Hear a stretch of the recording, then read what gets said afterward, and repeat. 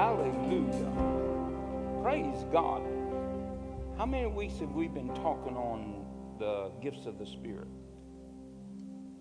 How many? 7 weeks. Okay. Uh, Anybody have any questions on any of them? Man, you guys are lightning quick. I thought I'd have a question.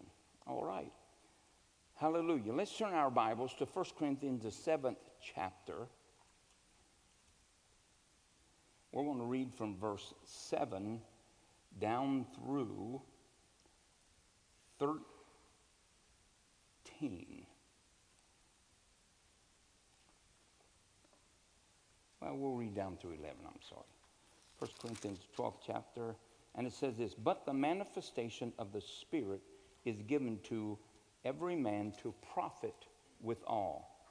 For to one is given by the Spirit the word of wisdom, to another the word of knowledge by the same Spirit, to another faith by the same Spirit, to another the gifts of healing by the same Spirit, to another the working of miracles, to another prophecy, to another discerning of spirits, to another diverse kinds of tongues, and to another interpretation of those tongues. But all these worketh that one and self-same Spirit, dividing to every man severally as he wills." Now, we've talked on tongues, we've talked on the interpretation of tongues, we talked on prophecy, talked on the working of miracles. Remember, somebody say it's the working of miracles. It's not just a miracle, it's the working of miracles.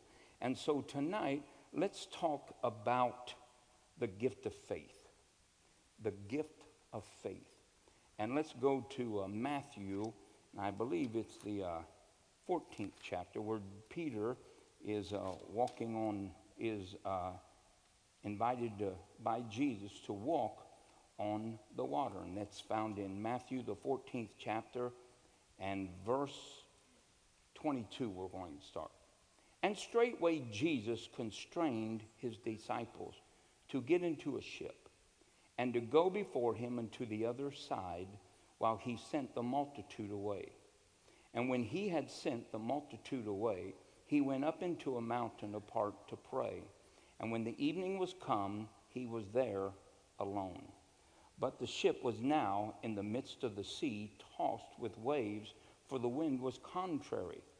And in the fourth watch of the night, Jesus went unto them, walking on the water," or walking on the sea. "And when the disciples saw him walking on the sea, they were troubled, saying, It is a spirit. And they cried out for fear. But straightway Jesus spake unto them, saying, Be of good cheer, it is I, be not afraid. And Peter answered him and said, Lord, if it be thou, bid me to come unto thee on the water. And he said, Come. And when Peter was come down out of the ship, he walked on the water to go to Jesus. But when he saw that the wind was boisterous, he was afraid and began to sink, and he cried, saying, Lord, save me. And immediately Jesus stretched forth his hand and caught him, and said unto him, O thou of little faith, wherefore didst thou doubt? And when they were come into the ship, the wind ceased. And they that were in the ship came and worshipped him, saying, Of a truth, thou art the Son of God. Now, out of that, we do see that all of the gifts of the Spirit verify the identity of Jesus Christ. And so all gifts point to Jesus. Then we see also that this gift of faith, now this is not the faith that comes by hearing, and hearing by the Word of God. There are 3 types of faith that come to, I'll say 4, and 4 kinds of faith that come into people's lives. The first type that we are most familiar of is hearing, and hearing by the Word of God. Now, how does that come from? That comes from hearing the gospel of Jesus Christ. Now, that faith comes to every believer, and it's given in a measure. Somebody say a measure. Could I have Romans 12:3 on the screen? Now, this type of faith not only appropriates the grace for salvation, but appropriates the grace that is interwoven and outlaid, revealed in every promise. And here it says, "For I say through the grace given unto me, that every man that is among you, not to think of himself more highly than he ought, but to think soberly according as God has dealt unto every man different measures of faith." The measure. What does this do? This tells us that God's not a respecter of persons. This makes the playing field level for every believer. That every believer now has a measure of faith. That measure of faith is the measure that has already been tried and proven. Jesus is the author and the finisher of our faith. He tried, gave birth to our faith, tempered our faith, tried our faith, brought it to a victorious, successful outcome through life, being tempted like as every other man. Jesus walked by faith, pleasing God, used faith to stay sinless, and after he was crucified on the cross, fulfilling God's plan, he also used his faith that God was faithful, that even in death, his faith allowed God's faith to raise him. He is raised from the dead by the faith of God. You say, well, no, it's by his faith. No, he had faith in a faithful God. Into thy hands do I commend my spirit, God. That was Jesus' act of faith in the resurrection. It's God's act of faith after that. And so here we have a measure of faith. This measure of faith has already been portioned, and it's not lacking in any believer. Every believer is being given a measure of faith to live what? The purpose of God. He is to live the abundant life. That faith is not limited no matter where. If you're in Uganda, if you're in Italy, if you're in Spain, if you're in Jamaica, it doesn't matter where you are. The faith of God will produce for you like it will for any man on planet Earth. There's no easier to live by faith in America than it is to live by faith in Africa. You say, oh, it's got to be easier. Really? It's not easier. The church in Africa is on fire. The church in America isn't burning so bright. The church in Africa says, where is the church of America? And I have to give them excuses for us all the time. Their major problem is, where is America? I say, well, there is a light and there is a breathalyzer and it comes from heaven and God's keeping us alive. But we will rise up. They say, okay, well, we will wait for you at the finish line. Yes, never think that America's Christianity is viewed very highly, because it simply doesn't take much to be a Christian in America. And when it does require something, most Christians stop being Christians. You know, we get tempted, we just stop being Christians until we've satisfied ourselves, and then we go back to being Christians. In other countries, you have to give up your life, you have to give up your families. In fact, sometimes in other countries, I give an altar call like this. How many of you would like to receive Jesus? I want you to come forward. When they come forward, I say, go back. You never understood me. How many of you are willing to die for Jesus Christ today? They come. How many of you are willing to lose your houses and your homes and your family and your kids? They come running. We can't give altar calls like that in America. We have to give them like this. Jesus will bless you and make everything well. He'll fill your bank account. He'll heal your marriage. He'll make you happy. He'll give you hair. Then people come and get saved. See, it's not the gospel. The gospel is this. You're a sinner, and Jesus will forgive you, and that's the crust of all salvation. Amen. There are no deals with salvation between God and man. The deal has already been remedied. The deal has already been solved, and it's already been sealed by the blood of Jesus Christ. It is then accepted by faith, and you are sealed if you walk in righteousness. And it amazes me, too. Other countries don't believe in grace.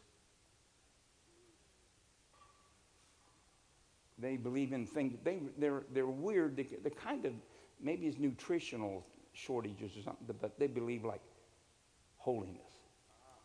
You know, I think it's malnutrition from the world. But anyway, this faith has been given to you, and this faith produces the abundant life. Says the abundant life. Now, the abundant life does not just consist of things.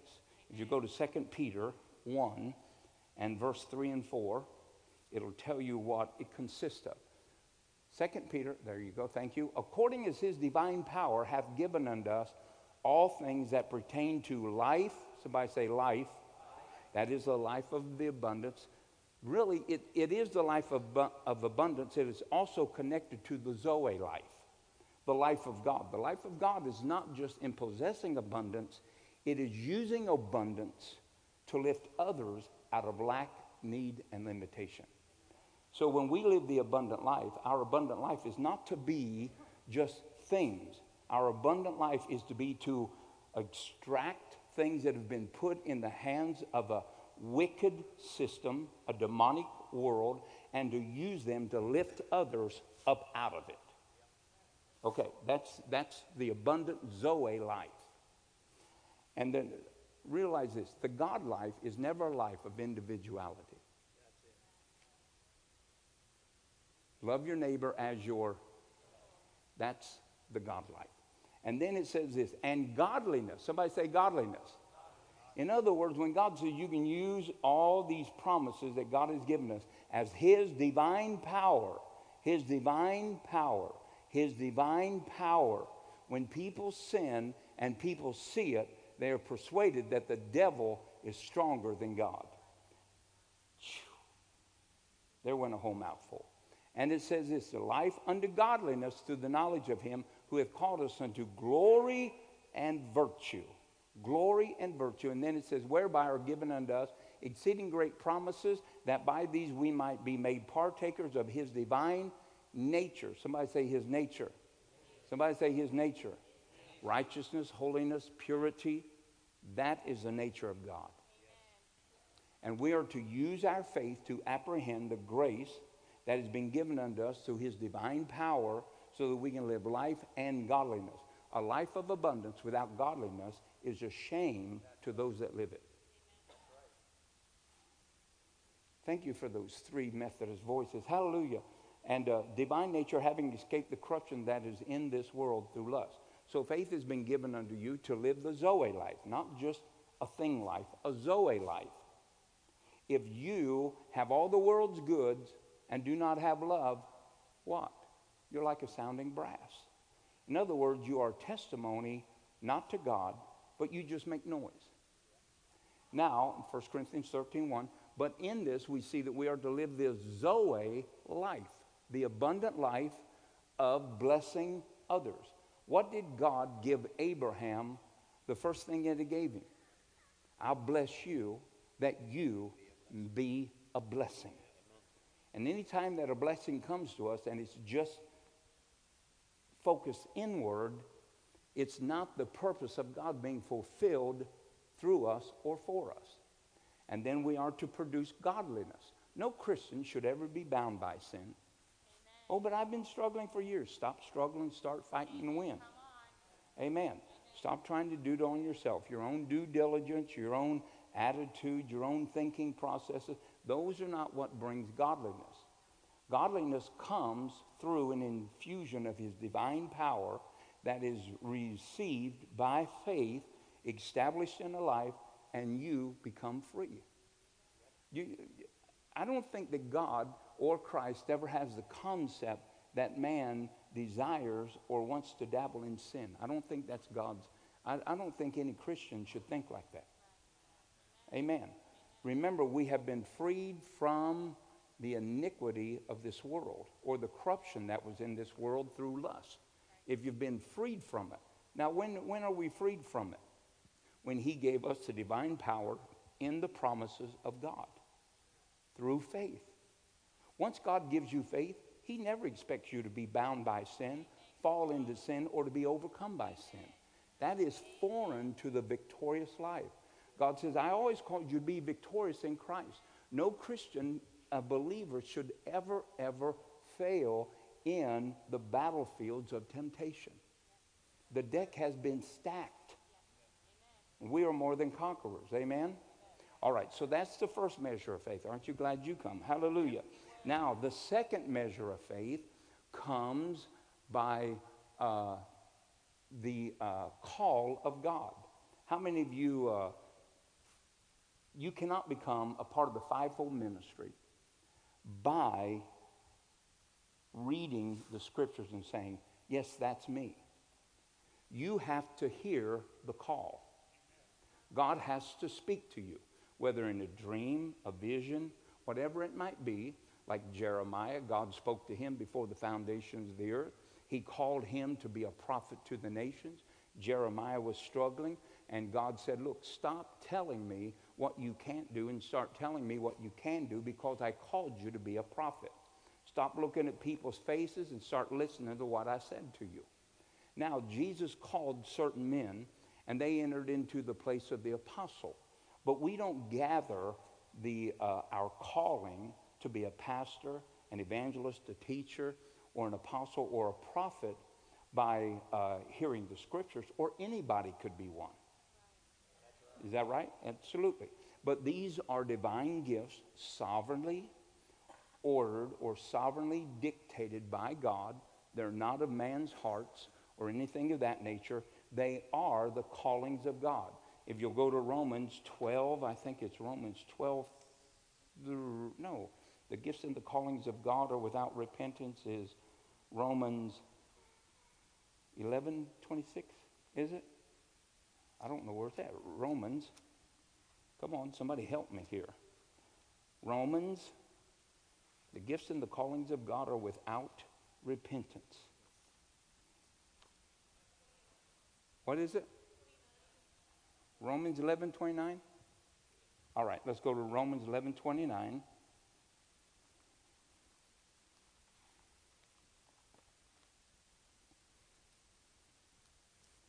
Hey, right there it is. It's on the screen magically. And the gifts, and the gifts, and the gifts, and the gifts, and the gifts, and the gifts, and callings of God are without repentance. There are three classes of gifts. There are the fivefold ministry gifts. There are the body of Christ ministry gifts, which is found in Romans 12:3 on down through 11. And then there are the gifts of the Spirit found in 1 Corinthians, the 12th chapter. The first section of the gifts that is revealed to man is found in Ephesians, the 4th chapter, verse 8 on down, where Jesus descended in the lower parts and then also ascended, and he brought and gave forth gifts, and he gave them to men. That was the fivefold ministry. Now, those gifts are not found or received by hearing the Word of God. We have faith to receive the abundant life, the promises of God. That comes from this right here. But when it gets into the gifts of God, God has to speak to a man or to call him. Paul said these words in Galatians 1:1. Galatians 1:1. It says this, Paul, an apostle, not of men, neither by man, but by Jesus Christ and God the Father, who raised him from the dead. Paul's calling was not from man, nor was it of man, but it was of God. Now, Paul, an apostle. If God called Paul to be an apostle and for him to carry out the office of the apostle, it was only God who could equip him with the divine power to do so. Right? Okay. So when a man gets called into the fivefold ministry, God calls a man either by dream, by vision. He can call him by an audible voice, angelic appearance. There are multiple ways that God calls men into ministry. But when God calls them and a man hears, what does he hear?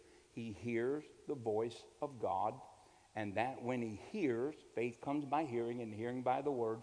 When Paul heard, I'm calling you to be an apostle, Paul was infused with faith from that hearing to be an apostle to the Gentiles. Now, we can go into the scriptures and receive defining or boundaries that define the fivefold ministry, but you can't go to the scripture and receive enough faith to become a part of the fivefold ministry. That comes from a sovereign choice of God before the foundations of the world. The gifts and callings of God are without repentance. They have nothing to do with man's good, his evil, his ability, or anything else. It has to do with God's sovereign choice and God's, Paul, an apostle, God's sovereign provision. And so when God calls us into this fivefold ministry, he gives us enough faith to fill the vision or the call. Could I get an amen? So when God calls Paul to be an apostle, then he equips him with enough faith to carry out and to fulfill that call. And with that call, there's enough faith to apprehend the vision of God, the purpose of God, the direction of God, the word of God, a revelation of God, as well as to work the signs or the wonders of the apostle. Now, though that type of faith is not available just to everybody, it is only given to those whom God has chosen. Amen? All right, so when a man gets that kind of faith, he has enough ability to hear vision. To hear vision. I had in one of our campuses, a lady called me one time. She said, Pastor Dosak, I love Pastor da-da-da and Pastor da-da-da, but I've got a problem. And I said, are you the problem or do you have a problem? She said, no, I have a problem. I said, okay. Maybe I misunderstood you. I didn't misunderstand her. She was a problem. She just didn't know it. And I said, okay, what's your problem? She said, well, our problem is that we're Christians and we have vision too. I said, oh, okay, go ahead, yeah, all right. And she said, and we got vision too, and we've got opinions, and we've got that. And she said, they just don't listen to us. And I said, you got vision? She said, yes, we got things we want to see done. I said, well, if I was you, I'd just go down the street and rent another building. I said, because there ain't no two-headed monsters in my campuses. There's a man that's been called of God, set by God, has the voice of God. He's going to declare the vision of God. Now, if you got your own vision, then you must have your own call. So what you need to do is go down the road, start you up a little church, and see how many people that believe that God would speak to somebody like you. That's a little dig, but I don't know if you caught it. She caught it. And she said, well, do you think? I said, no, I'm not thinking. I'm telling you the truth. If you think that you're a shepherd and you have the direction of the church, then go down the road and open the doors of one and see how many come. The reason you went to that church is because that church has a vision, and before you got there, you didn't have. So it amazes me now that you are so light and quick, you got all these visions. I said, you know what? Listen, I'll tell you what to do. Don't be controversial. Don't be divisive. Look, if you can't get with the captain of the ship, jump overboard. They did. They came back later and apologized. Oh, we're so sorry. Now they got another vision. What that mean? This time when they jump over, throw the anchor over with them. Now you say, oh, well, that's crazy. Oh, no. After the second or third time that a man's been marked, that he's not walking with a vision, then you know what? Count him a little out there and just stay away from him. Don't get him so close to you he can bite your tendon. Right. Put him out there and just let him run with the other crazy dogs. Yeah. Hallelujah. So I'm glad that you're happy with that. Praise the Lord. And, of course, they didn't. They haven't. They never will. And all their dreams will die with them. Why? Because they didn't have anyone. So that's the second place that faith comes from. And then there is a third kind of faith. I call it the experience or experiential faith. People have faith out of what God does for them. It's like if somebody... I'll tell you of a man. I won't mention his name. Some of you older people may remember him. He was in a severe accident, and his arm got severed, and his arm was like dead. And he was brought to an A.A. Allen meeting. Brother Allen prayed for him, and God instantly connected that arm, and that arm lived. He became very known for miracles. In fact, I had a personal friend that worked with him for over 5 years. Ken and his wife Elaine Homer worked for him for years, and He was a man of miracles. I mean, he would empty wheelchairs. He would pull off oxygen bags and all that kind of stuff. But at night, he'd go out and get drunk and carouse and do everything. They said he just didn't care. He said he'd stand up on a Sunday morning and say, hey, where's them people I was with in the bar last night? They'd stand up. Then he'd just walk along and start pulling people out of the wheelchair. And he'd say, hey, and all you Holy Ghost preachers, come on down here and see if you can do what I'm doing. Well, there wasn't a Holy Ghost preacher in there with enough power or enough guts to do it. They all knew that they couldn't do what he did. He possessed a faith that they had never seen and had never experienced. It was an experiential faith. And if I told you his name, you would pretty well know him. In fact, he was going to run for governor one time, then got convicted for burning the state trooper's house down and went to prison. Now, to rattle any ears now you might know him. Hallelujah. And so since then, he's out and still preaching. But he said himself to them, I am one of them that will stand before Jesus and say, did I not do signs and wonders in your name? Jesus said, depart from me, I never knew you, you workers of iniquity. Now, some people would say, well, how does that happen? I don't understand all the ins and outs, but Jesus never said, no, you never did one miracle in my name. He never said that. So this man had an experiential faith. That type of faith doesn't require a lifestyle that is conducive to the price purchased by an individual. So he just did it.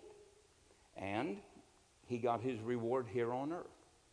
Now, we would say, well, that's crazy. I know it's about as crazy as a Christian sinning. And on any given Sunday, well, we're preaching to people that are lifting their holy hands up to God that have been sleeping with somebody the week before they got here on Sunday. And they're standing right beside the people that talked about somebody that Friday. And then they're standing right beside somebody else that repeated a word or repeated a story where the Bible says don't repeat a story, or one that sowed discord, or one that presumptuously said something about somebody else. So I don't know that we're any better than him or them. It's just that we need to make sure that we are right with God. Amen. And so that is a third type. And then there is the fourth type that doesn't come from hearing anything or an experiential thing. It is the gift of faith. The gift of faith is not something that man can arrive to by study or by any other way. It is a gift of faith. So it is a gift. It is given to you in a measure enough to accomplish 1 feat. 1 feat. Jesus told Peter, come. And in that invitation was enough faith for Peter to walk on the water 1 time. If it hadn't been just 1 time, anytime Peter wanted to have a revival, all he had to do was go down to the beach and say, hey guys, watch this. Now I have had people say this, oh man, I'll tell you what, he's got enough faith, I think he could probably walk on water. No, he'd never walk on water. No, you can't tell me one person that you have ever heard in the history of mankind walking on water except Jesus and Peter being granted a portion of that gift to come to him. Well, I think I'm just going to grow in my faith. You're going to grow in your faith and get wet. Because the faith that he had was not a faith that came by hearing. It was a faith that came by an impartation for a purpose. For a purpose. How about having enough faith to throw a stick in the water and an axe head swim? Have you seen any of that on America's Got Talent? Well, why don't these things happen? Because they happen by divine measures of faith for a divine purpose. Now, I'm going to make another statement. Why don't people that have so much faith see miracles? Have you ever been to a convention where there's 15,000 people? Sick people lined up on each side, and they're preaching on healing, praise God, making declares, and they roll those same people right out. And nobody gets healed. Have you ever been in a convention like that? I've been in too many of them. I don't go to them anymore. Why? Because the faith that it takes to operate in the area of the dimension of the gifts of the Spirit is a deposit or a measure of faith to operate for a predetermined time, for predetermined results in a service. And since that gift of faith never comes on those men, they never do signs and wonders. You say, but I've got faith to open the eyes of the blind. We're not even going to shame you by that. The gifts of the Spirit do not and cannot operate in any way, dimension, shape, or form separated from the gift of faith. People say, oh, praise God, I'm going to raise the dead. Not on your faith. Oh, I'm going to have enough faith to raise the dead. No, you're not. No, nada. Ain't going to happen.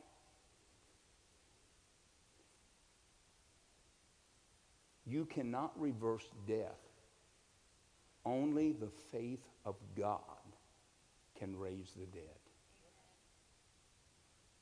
Oh, I knew Smith Wigglesworth. No, you read about Smith Wigglesworth.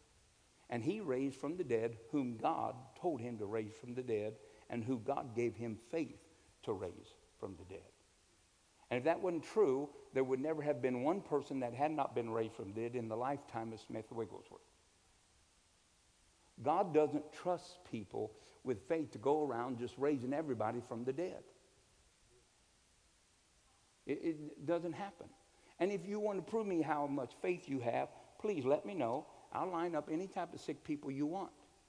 And if you get those people healed with one of the gifts, without the gift of faith, I'll tell you, you're wiser than I am. But I'm just telling you, you're not. And that's why when we're praying for the sick, we sometimes say, bring everybody up that's blind. Well, I would say, you know what? If you're here tonight, praise God. And you know what? You want to get prayed for your blind eyes? Come on up here. And you know what? They'll come. If they come, that's great. But there are some people that I'll stand right in line and say, praise God, hallelujah. Oh, hallelujah. I'll get back to you. Because I know this person is not going to get set free. Oh, but God, no, listen.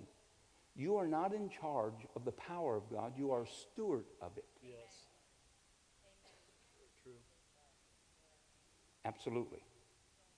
Did Jesus heal everybody that was sick in Jerusalem? No, absolutely no. He was there 3 years and didn't heal them all. Did he raise all the dead people? No. How did he know who to raise? Oh, God told him.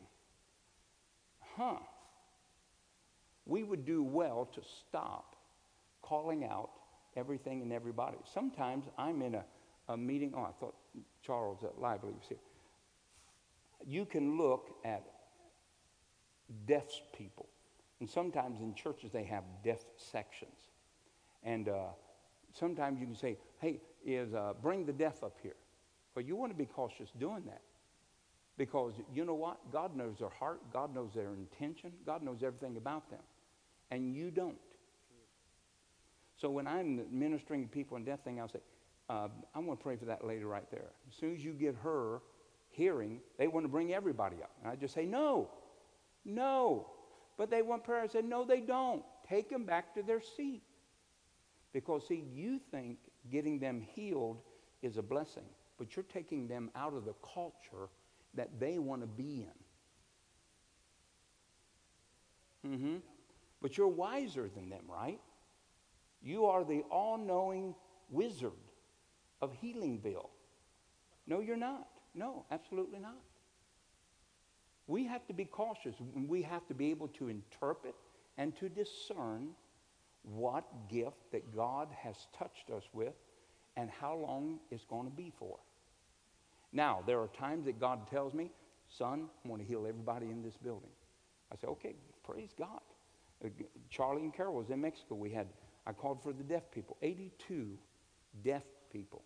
82 deaf and dumb, and even they even slid cripples in there. But every one of those people heard and spoke, and the cripples got healed. You say, well, man, that was great. Well, it wasn't great on me. Thank God for the gift of faith. Because if you think I can look at somebody that's been born with no eyeballs and no ears and think that I can believe that they're going to see, are you crazy? I'm just telling you right now, you got the wrong guy. I'm looking at their head and their ears and thinking, God, this is impossible. He said, yeah, I know. I gave you my faith. Go ahead and pray. I said, Lord, there's no way. But then they get it. So when you start thinking, oh, yeah, I've got enough faith to do this, nobody does anything, not by might, not by power, but by God's Spirit. And when you start declaring to me that you're going to dictate the outcome of what's taking place in people's lives, I know the kingdom's about to get a black eye. About to get a black eye. You have got to have the measure of the faith of God to operate in the gifts of God. Now, where does the word of knowledge come from? God. So how do you access his gifts without his faith to open that door? That means that anybody, no matter what lifestyle, no matter what was going on, if they had faith, could open that door. That's not true at all. Now, I know that some of us are saying, well, you know, if I just had faith, if I just had that, I know, but I'm going to be, let's be real. Let's take a mask off. All the people that taught you that, tell me how many people they pulled out of wheelchairs while you watched their program? None. Oh, no, please, not none. You're right, none. Why? Because you can teach about anything, but until you can activate it, live in it, and move in and out of it, you've never accessed the door.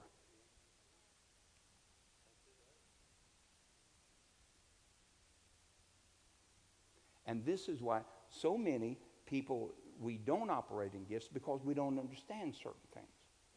But you can take your faith and begin to apprehend the gift of faith. Now, you can't apprehend it without God's leading, guiding, urgings. Because these are realms that God controls. God controls the resurrection of the dead. Not you. God does. Could again, amen. Absolutely. He holds the keys to those that will have sight or not have sight. But see, you don't know their life. You don't know much about them. We're all, at best, meeting people for the very first time when we're praying for them. So you don't know their life. And if you try to do it without God, you're just going to shame the kingdom. And it happens so many times.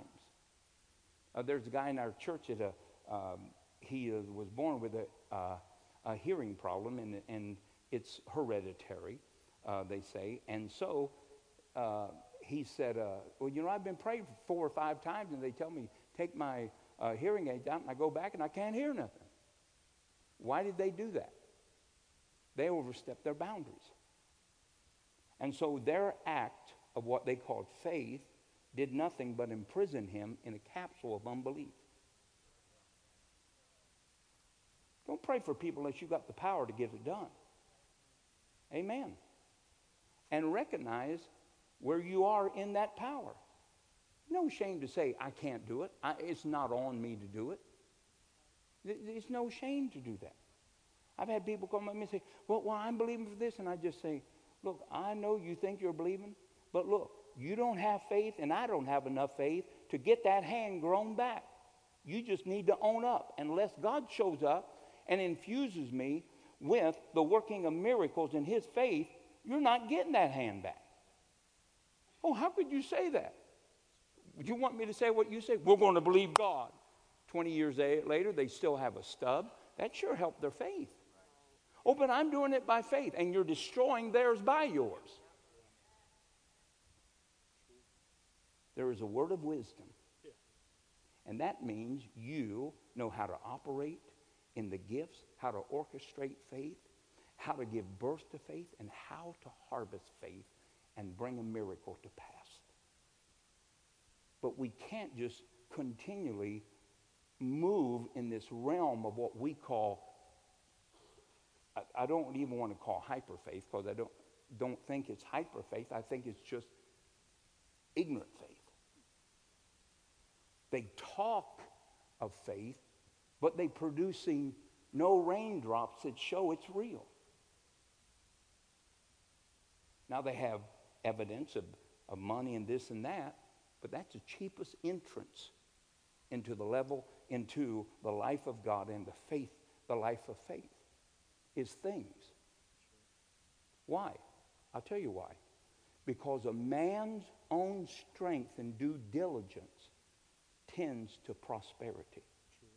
And you can take a smart sinner and he can out-prosper most Christians. Why? Because the entry level of faith to produce things is paramount or parallel to a man being wise and educated and using it to extract wealth.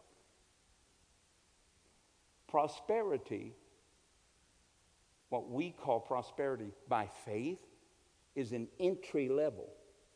Now we say, oh man, that's great. No, it's not great. Ask the man that has no eyeballs but now can see after faith what he wants. The $1 million or his sight. His crippled child walking or a new Mercedes. See, now I'm blowing all your theology. Oh my God, I feel so bad. Don't feel bad. Just get it in order. Just get it in order. Here's how easy prosperity is. Walk in my ways, and my blessing shall overtake thee. What do blessings tend to? Prosperity. And it adds no sorrow. The easiest way to be blessed is just be obedient. Amen. Keep your confession right. Do right. You will drown in the goodness of God. True. That's true. I know it is. I experience it. But see, we use our faith for all the stuff, and that's fine. But don't use it for any more than you can distribute to unveil God, because then it becomes a snare. I don't know why I'm preaching all this. You must need this, Mike. Yeah. And so I want you to realize that, faith for things is just entry-level faith. That's all that it is. Did anybody ever record where Jesus said, hey, praise God, I'm blessed, I'm the head, not the tail, hallelujah? No. But he wore best gowns, had his own house, supported 12 disciples, and their little mud rat dogs, and their kids and their wives. He supported them all, and supported a thief. But it's never once that Jesus confessed that money cometh. That's right. But he walked in obedience. Amen. Which is the co-joined twin of faith, inseparable. And if you walk in obedience, you're walking in faith. Amen. And it will produce. Yes, it will. Right? Yes. Yeah. It's never recorded that Abraham changed the name to say, Abraham the head and not the tail. But he changed the name and said, Abraham, the father of many nations. He used his faith for the plan and the purpose of God, not for cows and donkeys, Amen. gold and silver. That's right. But he accumulated a mass that were bigger than most nations. Sure. It has to do with attitudes. Attitudes. Now, so let's go right back to what we were talking about. We want to live in the realm of faith. We want to operate in the gifts of the Spirit. But we want to make sure that we are connected to God, and we understand that we do not move God, he moves us. Now the Bible says that these gifts are distributed, as it were, at the Holy Ghost discretion. In other words, we have to have faith in him. And when he deposits a measure of faith in us, it's for a purpose. And as soon as that purpose is accomplished, you come right back to planet Earth and you live by faith. Could I get an amen?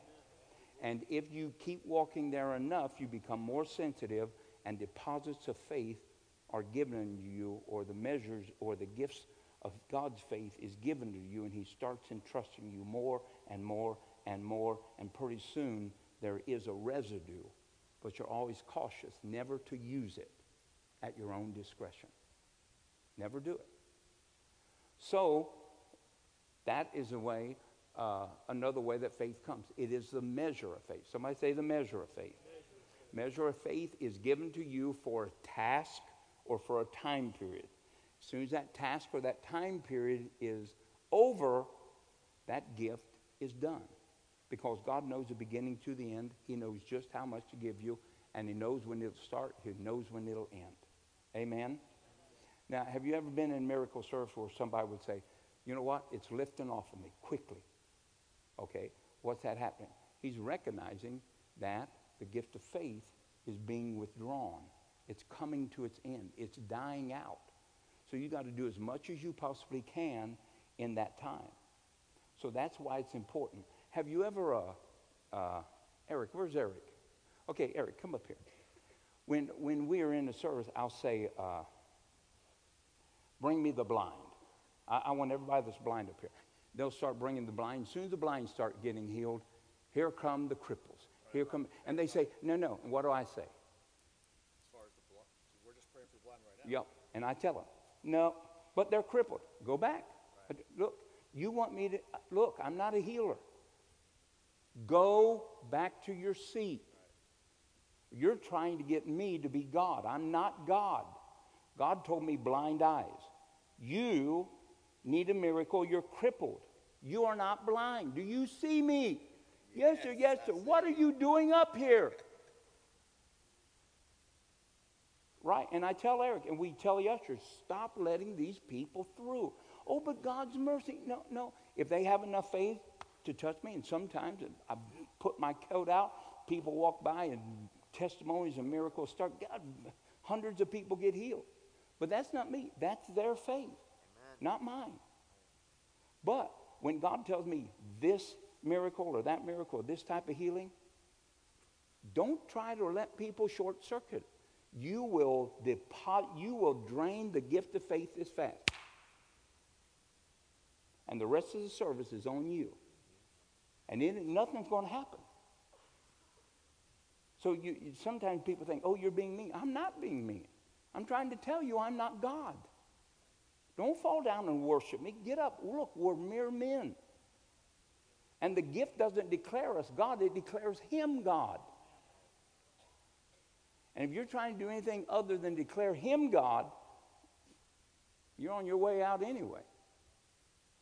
So when God's calling out certain things, it's for certain things.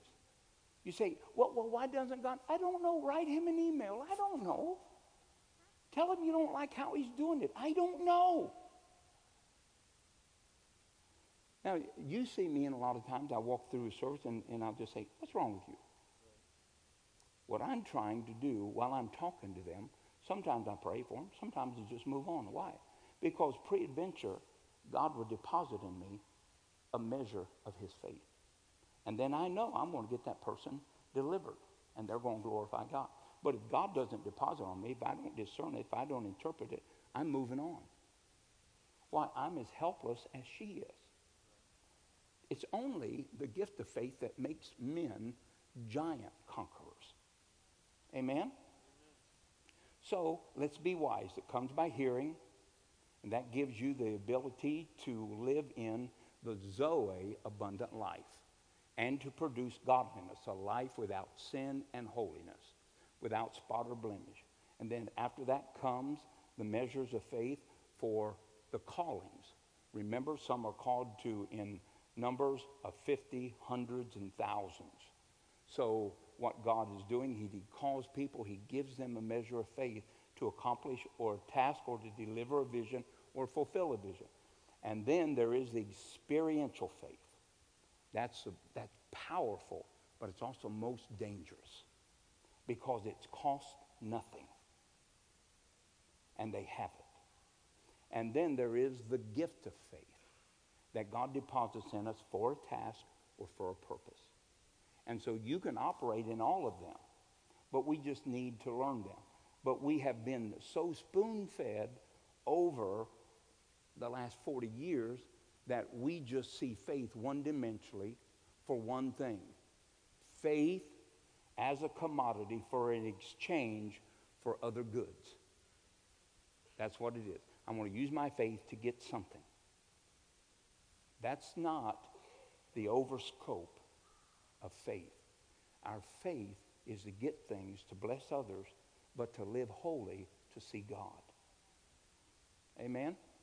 Hallelujah. Stand to your feet. I bet you're glad this is over. Hallelujah. I am.